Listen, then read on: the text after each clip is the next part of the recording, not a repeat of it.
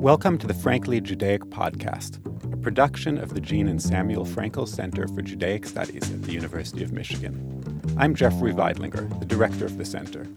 This podcast explores some of the newest research being conducted at the University of Michigan in Judaic Studies. And here's your host, Jeremy Shear. If you grew up in the late to mid 1960s, 70s, or 80s, you might remember the movement to free Soviet Jewry. Freedom seders, symbolic empty chairs in the bima during bar and bat mitzvahs, protests and marches in Washington, D.C., all were part of the decades-long campaign to persuade Soviet leaders to allow Jews to emigrate to Israel, the United States, or wherever else they might choose to relocate and live freely as Jews. For Shaul Kellner, an associate professor of sociology and Jewish studies at Vanderbilt University, and a fellow at the Frankel Institute for Advanced Jewish Studies at the University of Michigan, the movement also enabled a type of Jewish identity that no longer exists. It created a moment in time when there was a very special type of American Judaism and American Jewish practice that was a result of this movement. And when the movement stopped mobilizing people, the things that it created really very quickly became history. So looking at how the movement created a type of Jewishness for that very particular moment in American Jewish life is fascinating to me.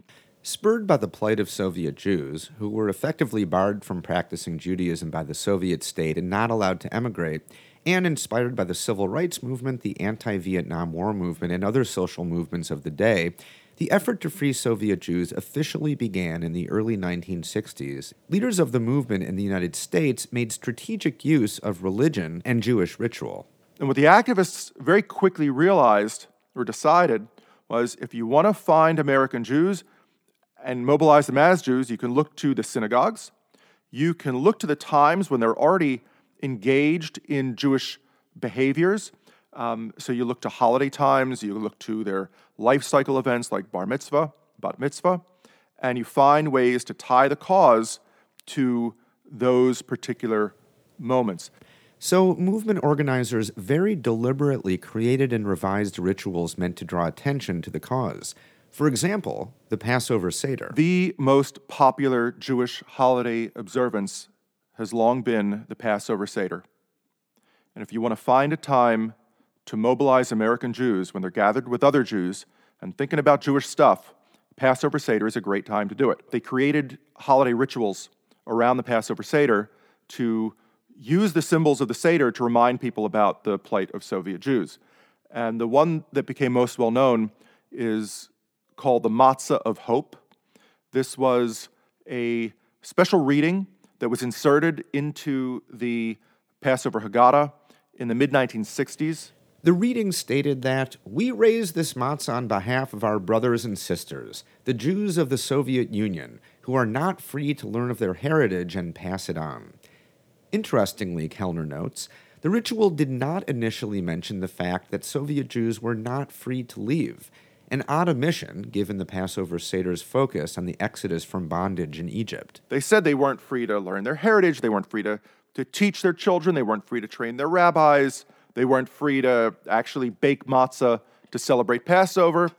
But this thing that everyone knew, that they also were not being let out, the activists refused to say, because at that time, Soviet Jews themselves had not yet begun openly calling for immigration rights, and there was a debate within the American movement as to whether the movement should be advocating for what they thought was possible, which were cultural rights for Jews in the Soviet Union, versus what they thought at the time would be impossible, which was getting the Soviet Union to open their gates. Factions within the movement debated whether or not to call for open emigration for Soviet Jews, an argument resolved in the late 1960s when Soviet Jews themselves began demanding the right to leave. Movement leaders soon followed suit, revising ritual readings to support the demand.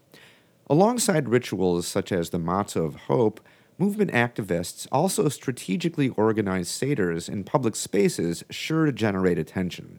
For example, in front of Soviet diplomatic offices. Because here, what they were essentially doing was transforming the Seder into a symbol of protest.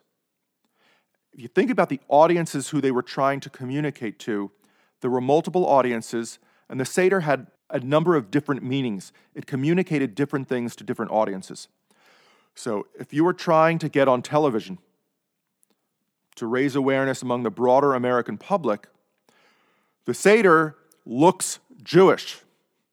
You have people who are dressed up in Jewish garb. The rabbis were wearing taluses and yarmulkes, and they were lifting matzahs. Even if people didn't know exactly what these symbols were, they were visibly recognizable as Jewish symbols, and they made for good television, so they could communicate to people who really didn't know that much that this is a Jewish religious cause. Seder leaders even went so far as to slip matzah beneath the gates of the Soviet embassy. They were physically invading Soviet space with matzah, with other Jewish symbols. Sometimes they would ship crates of matzah and haggadahs to the consulates to put this stuff onto Soviet space. They had no expectation that this would actually get to Soviet Jews, but it transformed these home symbols into something that they were not used for before and that they haven't been used for since. So it really was a very particular way of acting Jewishly that repurposed old symbols for a new cause. Other Jewish holidays, including Rosh Hashanah, Hanukkah, Shavuot, the fast of Tisha B'Av, and Purim, were likewise appropriated to serve the movement's aim of calling attention to the cause of freeing Soviet Jews.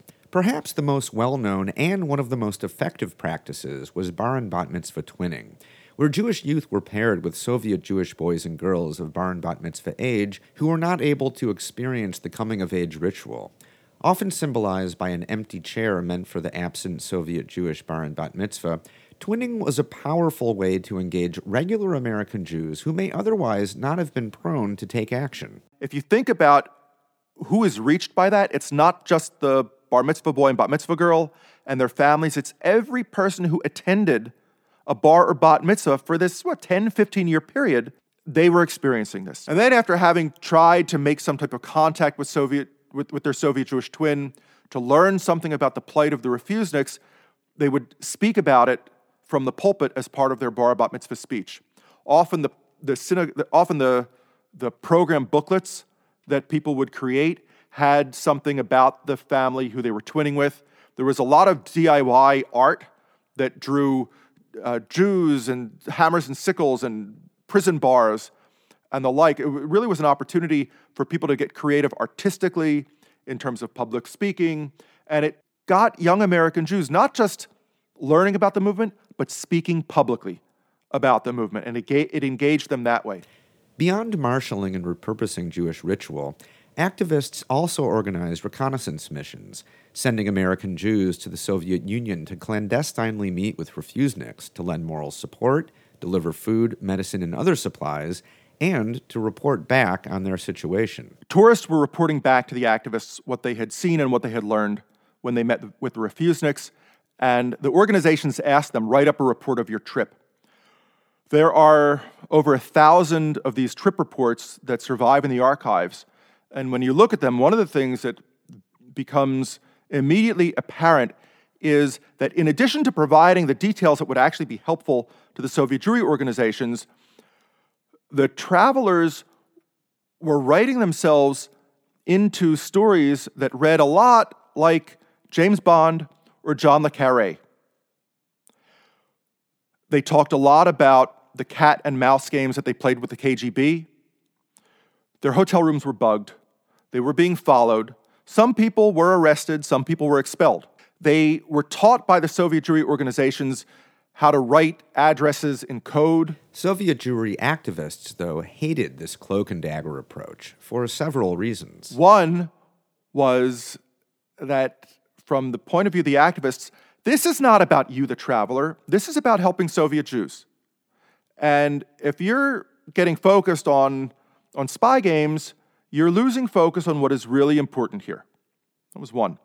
Two was that this line of, this channel of communication between America and the refuseniks was an important one, and they did not want potential travelers to be scared away. You come back and you tell spy stories, you're going to make it seem too dangerous. People aren't going to want to go. Whenever the press picked up the story of the travelers going in, they would invariably frame it as a spy story.